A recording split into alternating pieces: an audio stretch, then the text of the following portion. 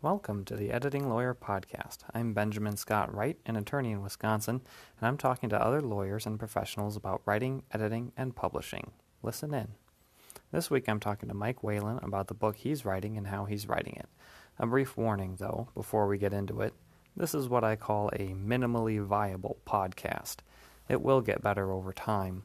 Also, I ran into some technical difficulties and Mike helpfully took over recording. That's why he sounds like the host on this episode. I fixed the issue for future recordings. So you've been warned. Now on to the conversation. Mike, thanks for talking with me today. How would you like to introduce yourself? What's your elevator pitch? My elevator pitch, I like long moonlit walks on the beach and quiet dinners, and I'm really disturbed by the lack of Firefly episodes in my life.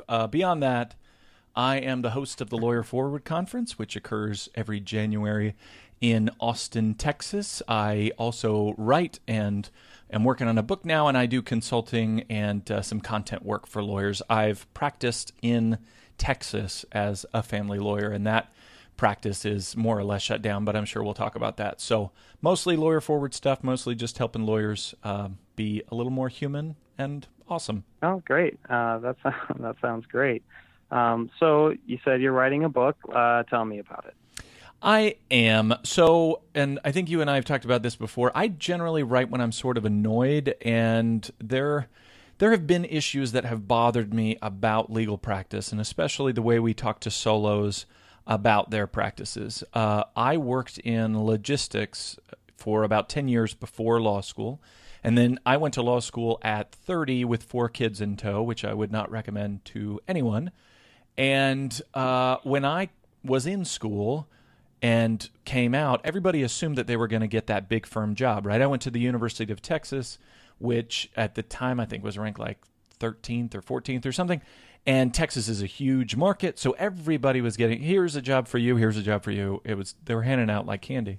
But I went in 2008, and so that was the last group that really, had a job for a pretty long period of time. And so our group, it was pretty clear early on that we weren't going to have those jobs. So I started to talk to these kids about running their own practices, about building their own businesses. And I'd bring practicing attorneys in, and we'd talk about those things. And nobody would ever show up out of a school with like 1,200 kids. Most of our meetings would have like 5 people there, and 2 of them were probably my parents. But everybody just thought that they were going to have that cool job.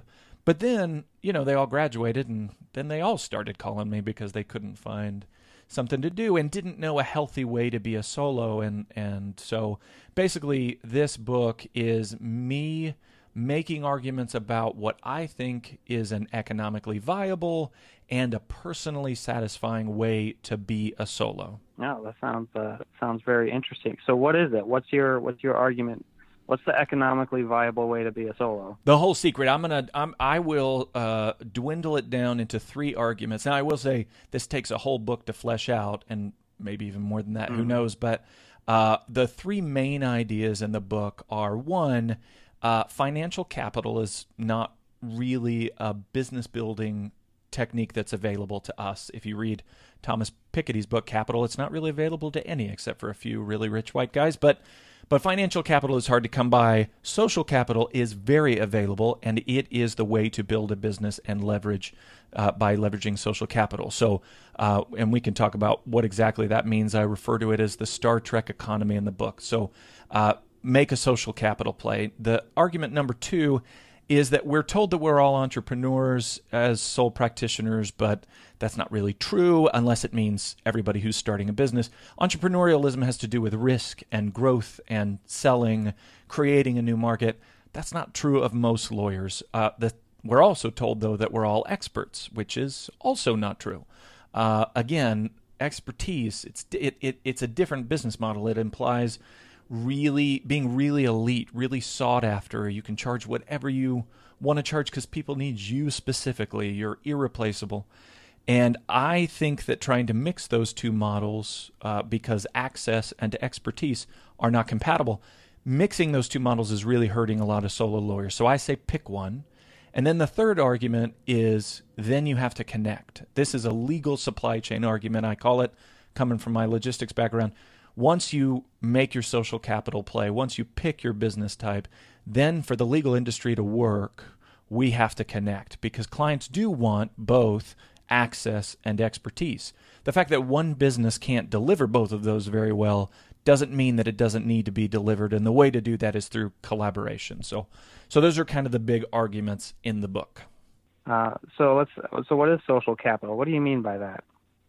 So generally, when you're talking about capital, it's what you leverage to then get you something desired. And the reason I make the analogy to Star Trek in the book is in Star Trek, there's no money. If for all you nerds out there, in the future, other than races that they run into when they fly out in space, there's no money. And so the way those people build their profile in the community is through prestige. It's through noble acts. So, victories in war or art or awards or whatever, they're all social endeavors. And so in Star Trek, if you want to climb up the ranks, as it were, it's all a prestige play.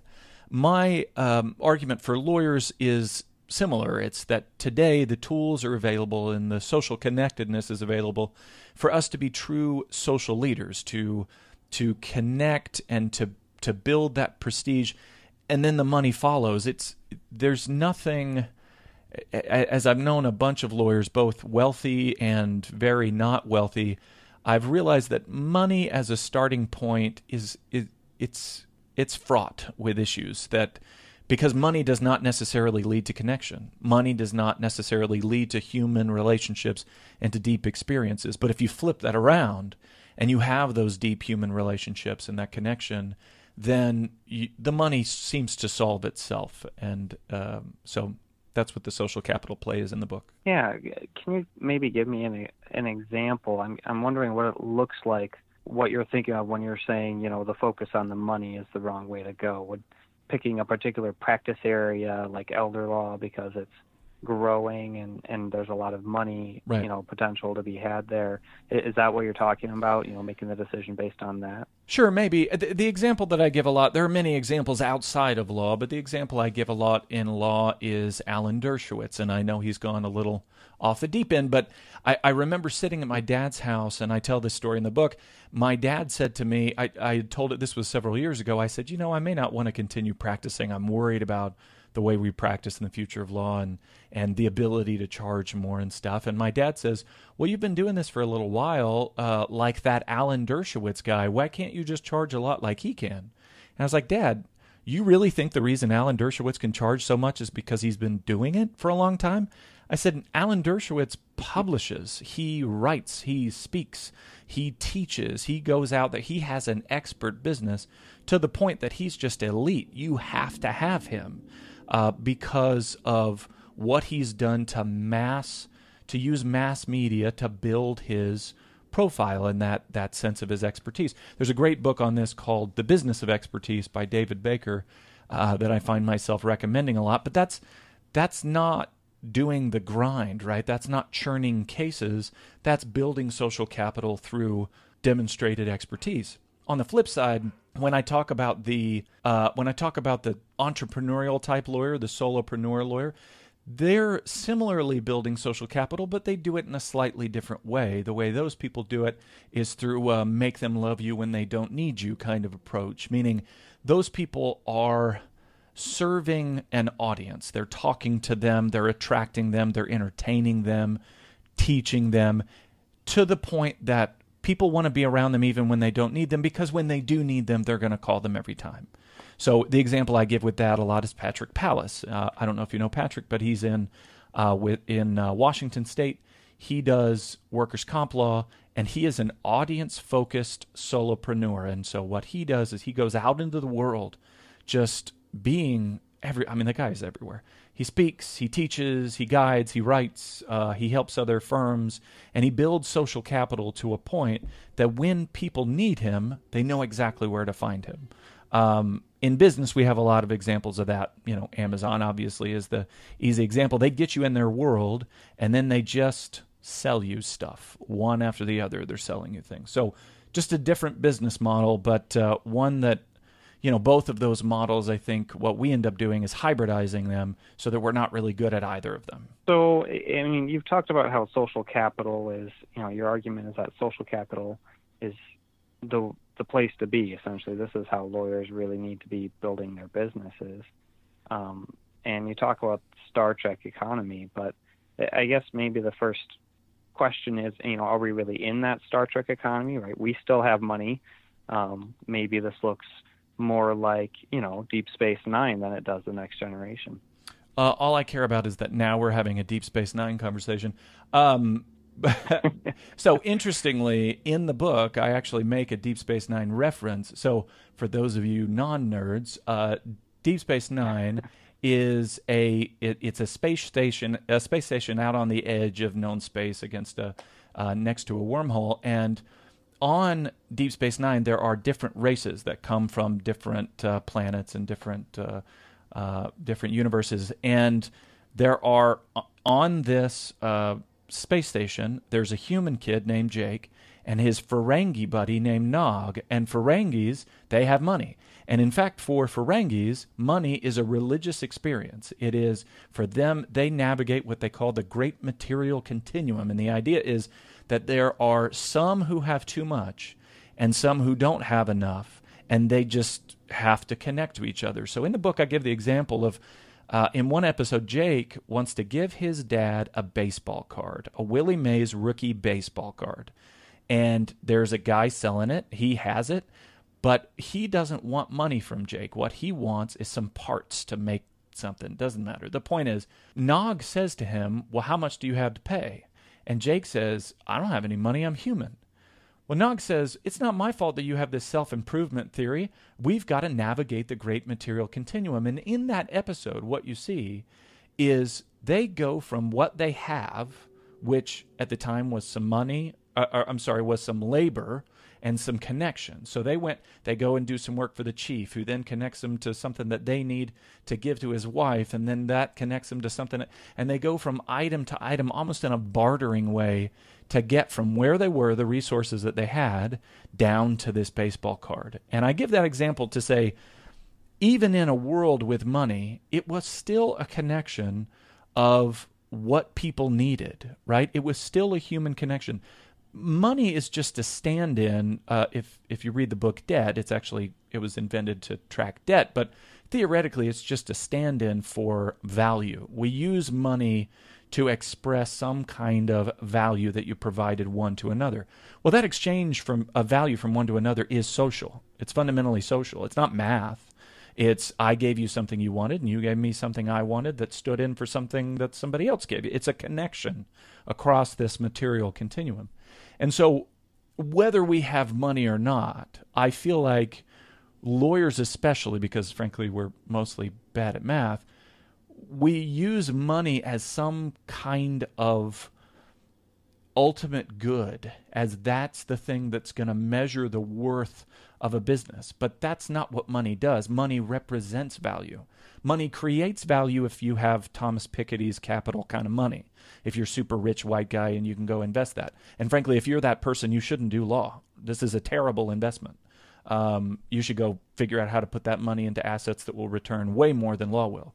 But if what you want to do is solve interesting problems and help people get from harm to good, these are social connections. And wherever the money comes from, ultimately, you're connecting to solve social harms, if that makes any sense.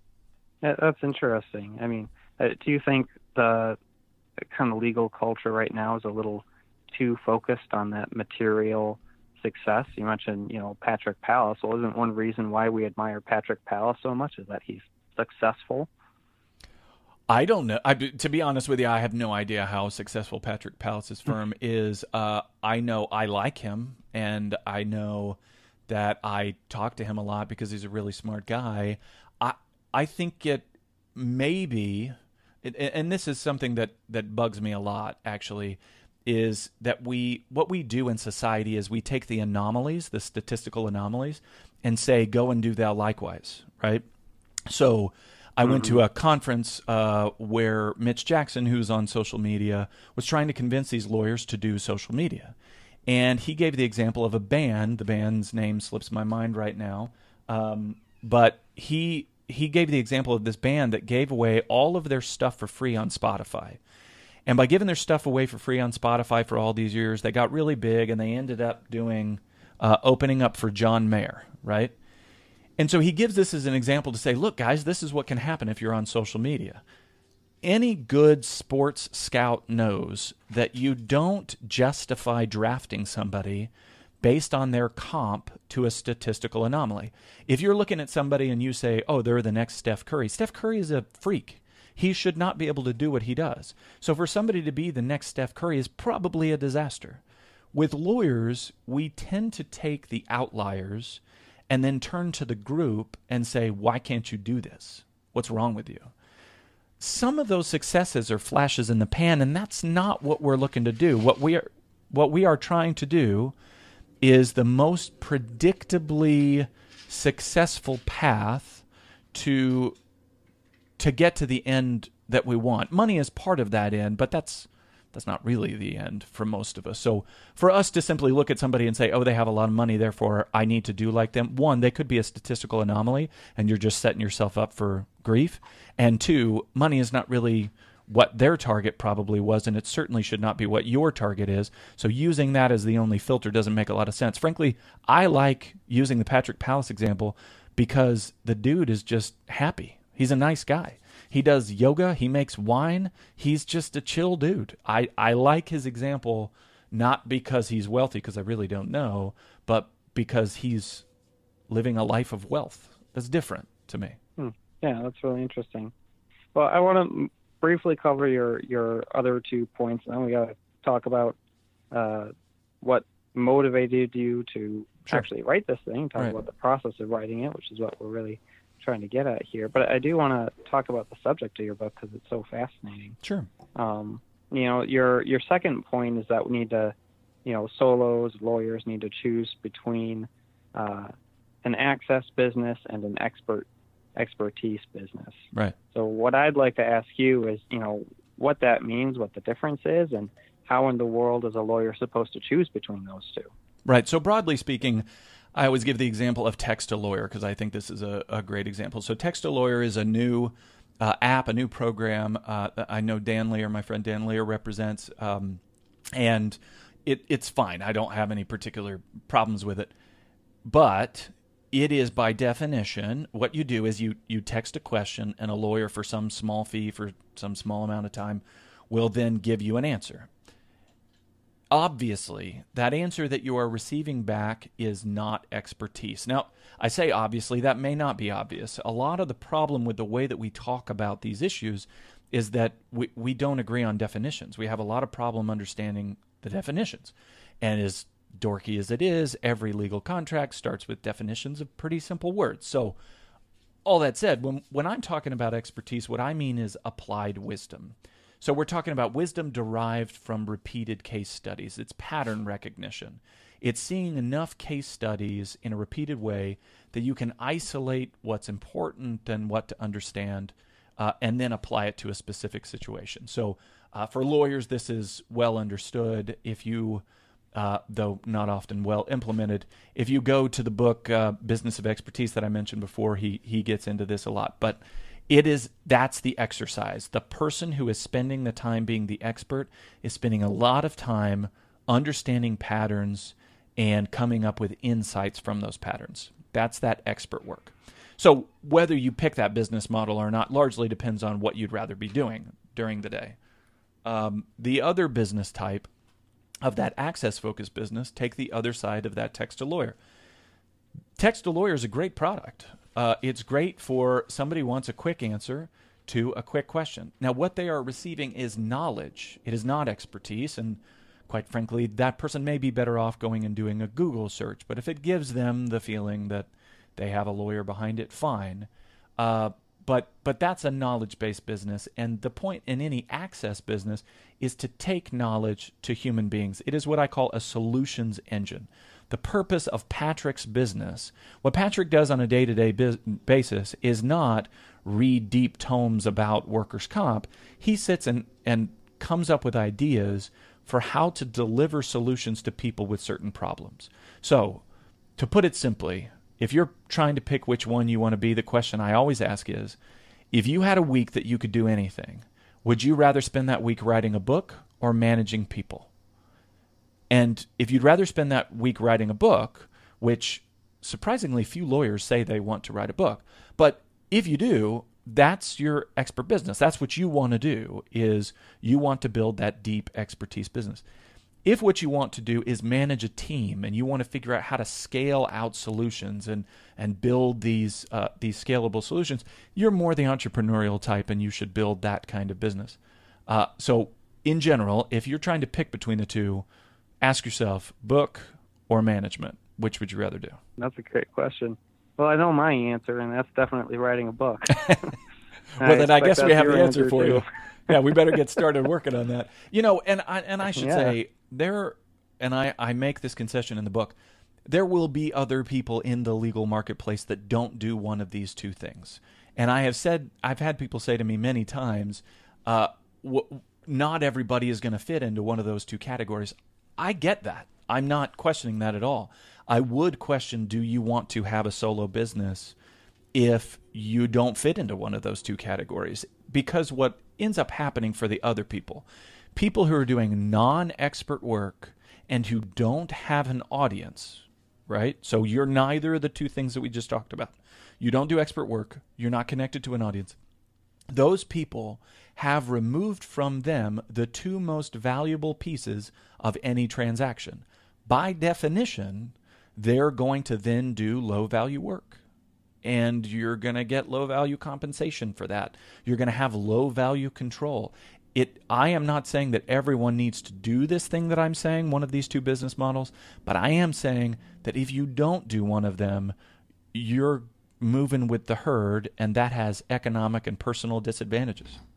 Well, let's briefly cover your third point, which is I think you need to, once you've developed your either access or expertise business, you need to connect to other people to fill in the access or expertise that you lack. Briefly, I guess, how do you envision that happening? Sure. Is that where I think you've mentioned a legal supply chain manager? Right. What's that about? Right. So the third point that I make in there is that now I will say, again, this is very different for the person running an expert business and the person running an access audience-focused business. For the person running the audience-focused business, they need what I call a legal supply chain manager, which is somebody that designs products, design solutions. So if Patrick comes, he uses a different term. I think they call her projects manager in his firm. This nerdy legal supply chain manager is a term that literally no one but me and my mom is ever going to use. But anyway, so when Patrick comes up with a solution, he sees a problem, he's got customer feedback, he's heard repeatedly there's this thing. So Patrick and this projects manager, they sit down and they try to brain out a solution. Well, then that person, they design, source, build, and deliver. Those are the 4 words that I use for a legal supply chain manager. Design has to do with, here's all the pieces that need to happen for a solution to be delivered that meets that person's need. Build has to do with quality control and making sure that as you build the product, whatever that is, or service, that it matches your expectations. Source has to do with putting the right people in the right place to do each step along that chain that you described. And then deliver has to do with customer experience. So you want to make sure that they're really excited about the experience, because that just adds value and makes it so that they appreciate what they got. So that's what a legal supply chain manager does. Is that is the first hire I would do if you want an audience-focused business, and their primary purpose is to create valuable products and to master delivering them in a way that people will want them. And then consumers, there's a marketing function, like I said, with that experience thing. People come, right? When you design the amazing work, people come. On the flip side, with the expertise business, I always say, if you're going to start an expertise business, your first hire should probably be a personal assistant. You should have somebody to fill out the kids' health forms and to book an airplane for you. And because for you, your time should be spent building and demonstrating and monetizing expertise. You should not be spending your time filling out forms. That's just not what your day should look like. So for the two different people, when we talk about filling in what they don't do, some of that is connection across the supply chain, right? So if I've got a case with a deep expert issue and I don't know how to do it, yes, I go connect to another lawyer. But most of that supply chain, when you design that, most of those pieces are probably not lawyers. Most of them, they're going to be tools, technology tools for some of them, can fill in some of those gaps. A bunch of them are going to be human beings, some of them inside your company and some of them outside your company. They could be services. A bunch of the stuff, frankly, you're going to cut out. So one of the first things I tell lawyers when I go to their firm and they tell me life sucks and they're so busy and they can't get anything done, I'm like, do you do free consultations? Almost all of them do. Well, cut that stuff out, right? So this exercise of designing the work that you should be doing, much of it involves people and tools, and much of it involves viciously cutting out the things you should not be doing. So since we just had this great overview of what you're arguing, so where do you see any gaps already, more stuff that you need to fill in, more ideas to develop? What in terms of the ideas of the book, do you need to work on now? I'm starting to think it may be infinite. I was actually listening to Jeff Goins' podcast this morning. If you haven't ever heard that one, he talks about writing a lot.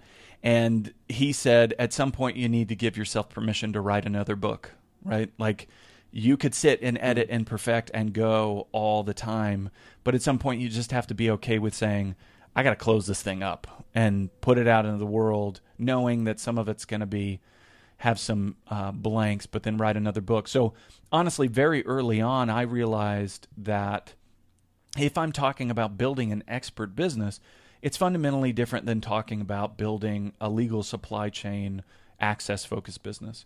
And so I just gave myself permission to write those two books later. Like as soon as I said, I'm going to make this a trilogy, it gave me permission to put the idea out. And something that I found as I went through this book, when I first did it, it felt like preaching. It was a lot of preaching, right? So I'm just, like I've been doing so far in this conversation, I'm just dropping ideas. I'm saying people should, and you must, and we never, I'm using these absolute terms.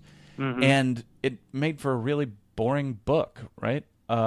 And so I put out to the world that I wanted to talk to people who were trying this, who fit one of the two models and where they thought it worked and where they thought it didn't. I found that I needed to add human stories. And so most of the effort, honestly, with my book after the first kind of framework was to add human stories to it.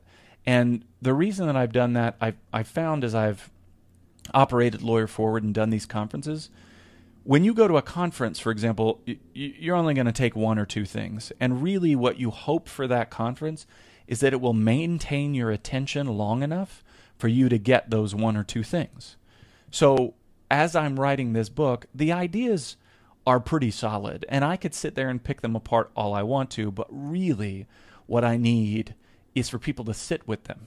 I need them to hang out with the idea long enough that when they leave, they'll process it. And most of that processing happens through story, not through preaching. So the effort, the holes that I'm trying to fill in now are not the logic of the argument. The holes I'm filling in now are mostly adding human connections to it. And you're doing that through interviewing, talking to other people? That's right, and the occasional Star Trek reference. But yes, I have I have interviewed a lot of people and to kind of get their perspective. It's tough because I don't want this to become just a tied together bunch of interviews. I mean, there is essential argument, and quite frankly, a lot of the people that I've interviewed, some of them don't necessarily agree with what I'm saying. Frankly, it's very few. A lot of them are saying, holy crap, you've just put words to what I've been doing, right? Like some of it is just that they get it because they've done it but didn't ever have a logical framework. And frankly, that's part of one of the arguments in the book is that generation after generation, lawyers are so siloed that we're not making generational gains in knowledge and that we need to get better at that. And this model helps to do that.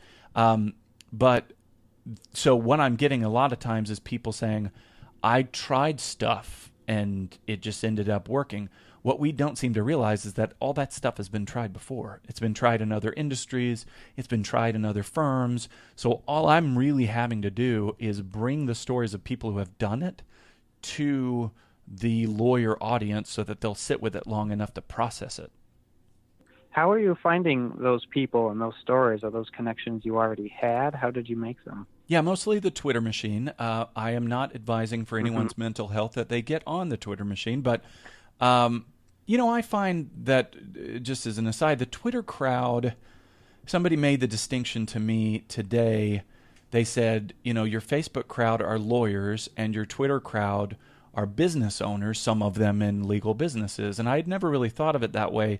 The Twitter crowd thinks a little more academically, I think, and more sarcastically, which is helpful for me because I speak on that wavelength. Twitter feels like a medium that was designed for me. Now, I've got a lot of good friends on Facebook and a lot of people that I don't like as much, but the Twitter crowd is really good for me finding people who will brain this stuff out with me. I just don't think people pop on Twitter unless they want to sort through some deep issues, at least not the people I follow anyway.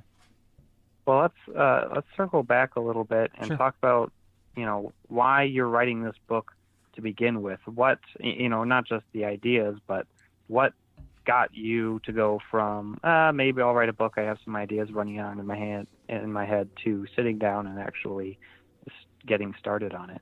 Honestly, a bit of a midlife crisis. I just turned 40, and so I may be having sort of a breakdown. If a Ferrari comes out of this, then I'll be fine with my midlife crisis. But I actually it happened because I had two books in my head. One was this idea of talking to lawyers. And the other was I had it in my head to build an estate planning practice. And anytime I come up with an idea, I give it a book title because it helps me process the idea. And in this case, the book title was A Wealth of Impact. And the idea was I wanted to write as an expert. I didn't want to be an audience-focused business. I wanted to build an expert business. And I'm going to talk about the purpose of money, and especially generational money, money that passes through generations. And so I wanted to talk about money in a way that says it's supposed to do more than pay the bills. It's supposed to have impact. And here's what that means. It was going to be more of a philosophical look at why we accumulate money. And so I took these two books and suspended them both in my head for a moment and tried to figure out which one I would rather write. And specifically, I looked at which problem I would rather solve. When I ask my kids, I try not to ask them, what do you want to be when you grow up? I try to ask them, what kind of problems do you want to solve? Because being is very dangerous. I find this a lot with lawyers. We use this. We use the to be verb. We say, I am a lawyer. I don't do law. I am a lawyer.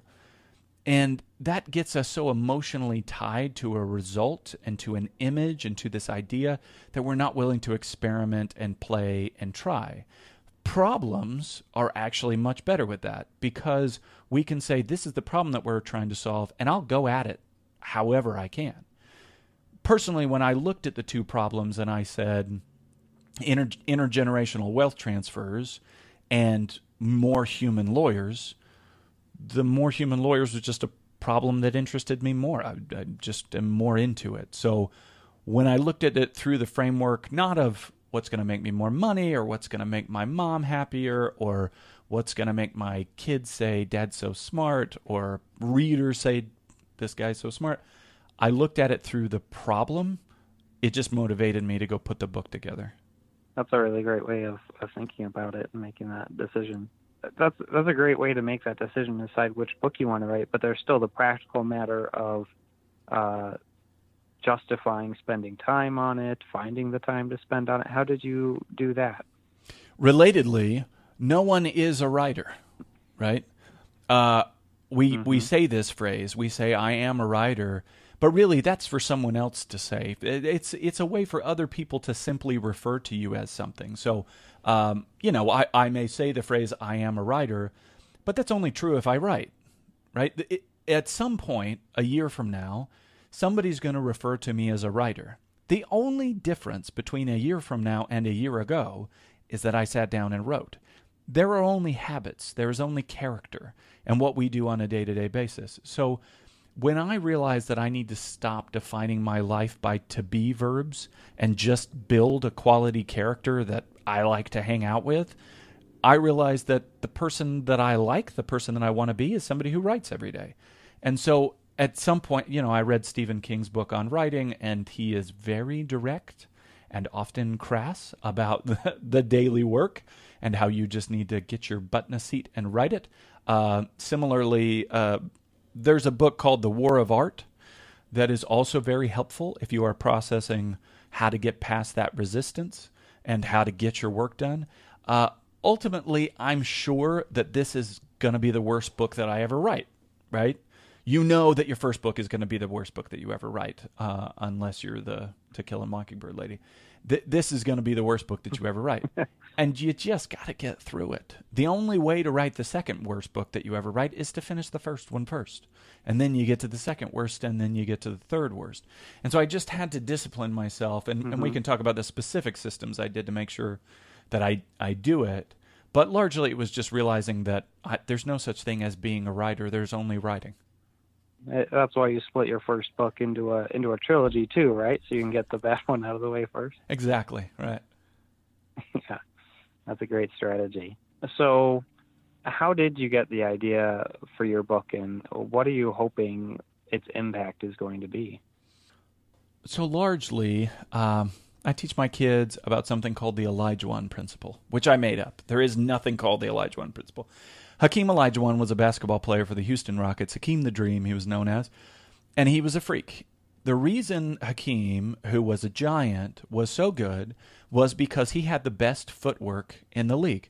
As a center, as a giant, he had amazing footwork. And the reason he had that amazing footwork was because he grew up in Africa playing soccer. He didn't play basketball. He played soccer. And then when he overlapped the interests of soccer and basketball, he became Hakeem Olajuwon.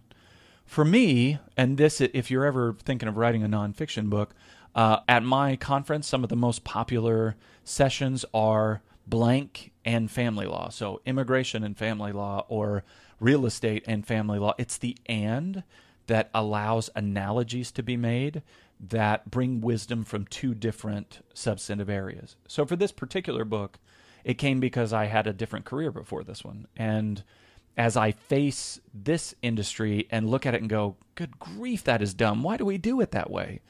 I can look, the reason I think that's dumb is because I can look back at my previous experience and find a prevailing logic for why that business does it that way. And frankly, if I were to go work in logistics ever again, I would be taking my experience with law to overlap onto that business, right? The Hakeem Olajuwon principle, implies that you can theoretically go either direction with it, but it's that overlap. It's the ability to analogize and recognize those patterns, like we talked about, is where applied wisdom comes from. So that's where it came from. As far as what I expect of it, I told my wife today that I may never sell a book. I may give a lot of books away. It may become just a really thick business card. But if I set up a business behind it that rationalizes the creation of that thing, then it's okay. Some of it is just I need to get it out. But when I explain it to my wife, I have to have a really businessy sounding explanation so she can be like, right, this makes sense to spend time on. But yeah, there is a business following a book, and we could certainly talk about that. In general, what I tell people is that we look at marketing as an expense, but if you go read Joe Pulizzi and Robert Rose's book, Killing Marketing, marketing does not have to be an expense. And for both Patrick, who's a solutions engine, or the expert lawyer who is creating and writing and speaking and teaching, like Alan Dershowitz, they're selling products beyond the legal service. They're building relationships and trust and expertise that they can sell in multiple ways. So similarly with this book, I'm doing the robust effort of building strong opinions and arguing for them. But all of that is creating assets that I can use through the future, right? It's very asset focused. Right, and that can be so you're building an asset for yourself. For a solo lawyer who might actually read it, who might end up reading this book? What do you hope that lawyer will take away from it? Stop it, right? Like stop doing what you're doing. I think the thing that it drives me most crazy about this, and what motivated me to write this book largely, is people telling lawyers, you're an entrepreneur. Oh, and by the way, you're an expert, right? That drives me nuts. Because literally, a single person cannot do both. It's impossible. A business might theoretically be able to deliver both, though I don't think that's very economically reasonable to do it when you can just connect with people. But a person can't do both. And so I get very annoyed with lawyers being told, if you don't know what SEO is, then shame on you. And then in the next sentence being told, if you don't know how to capitalize derivative markets and write shareholder agreement, then you're a bad person, right? It's just too much. And so many of the solo attorneys that I see are miserable. I mean, there's data going both directions, frankly, on this, but the people that I run into, many of them are quite uncomfortable because they're trying to live both lives.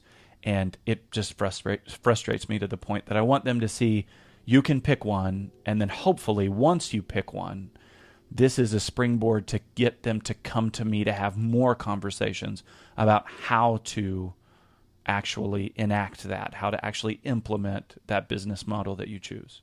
But step one is to choose, and that's what this book is about. You said you get mad, and I think you've said elsewhere that that's what really you write when you're mad. Mm-hmm. Can you talk about that? How did you? I mean, obviously it takes more than a week or two to write out a draft of an entire book. Do you stay mad that whole time? Do you kind of channel that anger? How does that help you write? That is, I was talking to my wife about this as well recently. She is a stay-at-home mom, and I never appreciated the emotional management that is required for a stay-at-home mom until I started writing a book, right? Because you feel like, I just cleaned this mess. What is happening, right? Like, so you have to be able to not curl up in a ball all the time and hide in the corner. When you're a writer, you go through an emotional roller coaster when you decide to put your brain on paper. And sometimes you feel really motivated. You really want to create something. And sometimes you feel like you just want to take a nap. And the two things I would say about that is, one, always write, no matter what your mood is, because what you write might be a reflection of that mood, and you may have needed that mood to come up with the thing that is necessary. So in answer to your question, no, I don't always write angry.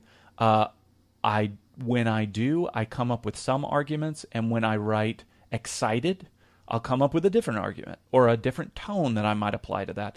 And then the sum ends up being the best quality book. The other thing that I would say is write with your mood, not against it. Don't try to get to the right frame of mind before you sit down and put stuff to paper, because again, you might end up writing something that you didn't know you knew. There's that old cliche, I write to know what I know, right? There's a lot of stuff in your brain that you haven't processed, and it is in the writing that it comes out. And part of that is tied to your mood. It's tied to your state of mind when you sit down and do it. So engage with it. Always decide, no matter what your mood, I don't care if it's 30 minutes, sit down and write with that mood, with that place that you are, and just use it. You can edit later. Your editing later will go back and say, man, I must have been really off my rocker that day. Was I drunk when I wrote that? But then you just edit it. But sometimes those sparks of awesome are going to come from a place that you didn't predict. So what are your plans for editing? Are you going to self-edit? Are you going to have help from somebody else? What are your thoughts on the editing? And then I guess after that, the publishing. What are your thoughts on that? There will be a lot of crying. So editing is honestly far more grueling than I thought it would be, and certainly more grueling than writing was. A lot of people talk about writer's block, but honestly, if you just sit down and get your brain out, it's okay. You really can put words. I have not known a lawyer that could not fill a page. Like, you can get words out, just get to work. The editing is a very different discipline and is a very different mind, I've found. I am kind of a fan of the edit a couple of times and then give it up and let other people play with it. So the process that I'm going through is I did this first draft, and it was mostly me fleshing out an outline, right? It's about 36,000 words, so it's pretty robust. The goal, the target is some 50, 60,000 words. So me just getting my brain out is a big chunk of it. The next stage is going to be incorporating all these stories and ideas from other people. So I've got all these interviews, and I'm going to listen to them again and incorporate these things, these stories and quotes into the book. So that's the second edit. The third edit is going to be me going through and cleaning it up, right? So some of it's organizational. I use Scrivener, which is a really cool tool for reorganizing your book, and I could theoretically reorganize it and move sections around. But that's that third edit is my final cleanup. After that, I'm going to go through 2 more phases. So that fourth phase is going to be a professional edit. I'll hire somebody through Upwork or something that can go in and do what's called a copy edit, where they go through and they make sure the grammar, that's a line edit. We'll go through and correct the grammar. And then the final group is going to be beta readers. So if you go right now to lawyerforward.com/book updates, you can sign up to follow the book. I'm updating people. I'm working out loud on it and updating people on what I'm working on. So that group will have the opportunity to be beta readers and to give any other corrections or changes that they might suggest. And then by the time I publish it, which will be in January, it will have gone through my final touches, and then I just got to let it go. So you mentioned those book updates. How did you set that up? How did you get the idea to do that? What are you doing with that? Yeah, I want to give credit to someone, but I just don't know who it was that I got this from. But there's something called the blog to book strategy. That's not exactly what I'm doing, but the idea is that you write a blog and you get ideas out, and you're just using it as a way to organize your thoughts. And then eventually what you do is you take all those blog posts, you drop each individual into Scrivener, and you move them around to make it a coherent whole. I don't love that strategy because then it just reads like a bunch of blog posts taped together, which does not make for a very coherent book, but it's a possible strategy. And again, your first book's going to be your worst book, so if that gets you going, do a blog to book strategy. But what all those guys do, those people do who do that, is they'll have a mailing list building through that time where they'll just give updates on, this is the tool I'm using this week, this is my writing process, here's an interview. And so that's kind of what I'm doing. I use a tool called Active Campaign. It's an auto emailer. And what that means is, you've seen these, subscribe to my newsletter or whatever. And what I've set up in Active Campaign is there are 3 emails that as soon as you sign up, it'll send you these 3 split 3 days apart. And it tells those 3 core pieces of the book, the 3 arguments about social capital, picking your business model, and then connecting. So that's the first 3 emails. And then after that, I'm doing a once a week, more or less, update of, hey, check out this tool I'm using, listen to this great interview, whatever it is that kind of works out loud but also helps process through the ideas. So you're kind of already working on marketing it. Is that correct, or is it more about the feedback you're getting from that?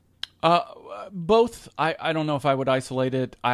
The Twitter crowd, when you think about Tim Ferriss, I don't know if you know who Tim Ferriss is or read any of his stuff, but I was talking to a lawyer about this the other day who I was trying to persuade to create a podcast where he invited a bunch of experts to talk to his target audience.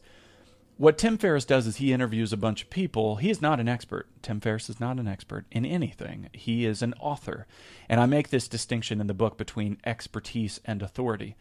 For the audience-focused business, authority is what you need. You need to be an author. You need to create. You don't have to be the deep expert. So Tim Ferriss is not a deep expert. And what he does is he brings in a bunch of really smart people. And then he took all those interviews and turned them into a book called, I think it's called Tools of Titans.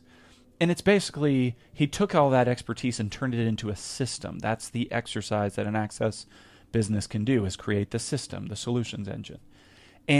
But now all of those experts, all of those people that he interviewed are personally invested in the success of Tim and that book. So similarly for me, I have interviewed a lot of people. And all of those people now, because I'm quoting them in the book, are personally invested in these ideas getting out to the world. So yes, there's a marketing function to that. In addition to working the ideas out, there's a marketing function because we all are helping each other now to get these, to promote each other, to get those ideas out. And then, with the email list, it definitely is, there is a marketing function to it. I'm expecting, hoping, maybe is the right word, that this list, which is going to be fairly small, there are not a lot of people who care about you writing your stupid book. That's just going to be a fact. But those people are going to be enough to put Amazon reviews together that will move the book up, to be beta readers that'll help you make sure that your ideas are correct, to be sounding boards when you need it for the ideas that you're developing. So I would always encourage, if you're going to go through the exercise of working on a book, work out loud as much as you can and attract as many people to you as you can before you try to release it. And again, I would make that argument whether you're writing a fiction or a nonfiction book. That's great advice. So last couple of questions that I just want to throw out there as kind of a fun thing. Tools aren't always the most important thing, but I want to know, are there any tools, what do you use to write, any apps that you just like and use? So I mentioned Scrivener, but I did not start with Scrivener. What I started with was buying an iPad and a keyboard that I had never used for anything before except for this purpose. What I do is I go to Google Drive and I make all of the things that I write available offline, and then I will go to a restaurant and sit for 2 hours writing while not being able to get on the internet. So there's virtually nothing else that I can do on this iPad. And the reason I did that is because I'm so habituated on my phone or on my computer to check stuff, to do other stuff. With the iPad, I'm not habituated to do anything but write. And so I sit there and I write. I wrote it all in Google Drive, and then I moved it over to a tool I mentioned called Scrivener. Scrivener is really complicated, or at least it can be. It is a tool for writers. Generally, the way I use it is they have this cool function where you can turn each of your, depending on where you start. For me, I'm plugging my chapters in, but for you, you might have done an outline, and each section in the outline can become a visual 3x5 card. It looks like those little 3x5 cards on a pin board. So that's what I use it for. So whether you have a mind map and you're putting bubbles on there, or an outline and you're just putting headlines on there, or character profiles if you're writing fiction, or scenes if you're writing fiction, whatever it is, you can put those things on these virtual cards, and then you can move them around visually, and that then changes the actual text. So you can reorder and reorganize, and you can also see if your ideas fit on a short card. Any chapter that an argument cannot fit on a short card needs to be another chapter. So I get everything to fit on Scrivener and use that tool. So right now, so far, that's all I've used. I also have Grammarly. Grammarly doesn't work with Google Drive, but it kind of checks your grammar as you go. I try not to use it as much as I can because I'm an editor. I'm a self-editor, which is really bad when you're trying to just write. Mm-hmm. So my first draft is pretty darn finished, but that's not awesome. Like, you really need to get in the habit of just writing. So I have Grammarly, but I don't use it in Google Drive specifically because it would slow me down. Yeah. Is there anything do you have a ritual or anything you do to try and turn that editing part of your brain off when you're writing, or is it just setting up all those tools and apps specifically just for the writing? Yeah, no, in the research that I've done for this book, the short version is that habits don't happen consciously. It's because you set up systems around the habit that only allow you to do that thing, right? So, to give an example, I have a really annoying 11-year-old, and I have a pair of tennis shoes. And my 11-year-old will nag me about going to work out and bring me tennis shoes. And so I have this exercise of I drive, no matter what's gone on in my schedule in the day. I got worse after family vacation, but that's a different story. But no matter what's going on in my day, I put my shoes on, I grab my 11-year-old, I drive to the gym. Sometimes I walk in and I get on a treadmill. Sometimes I just drive by and keep going, right? But I'm setting up systems around the habit that I want to happen, and then it will happen. So generally speaking, I just make myself keep going by making it really hard for me to do otherwise.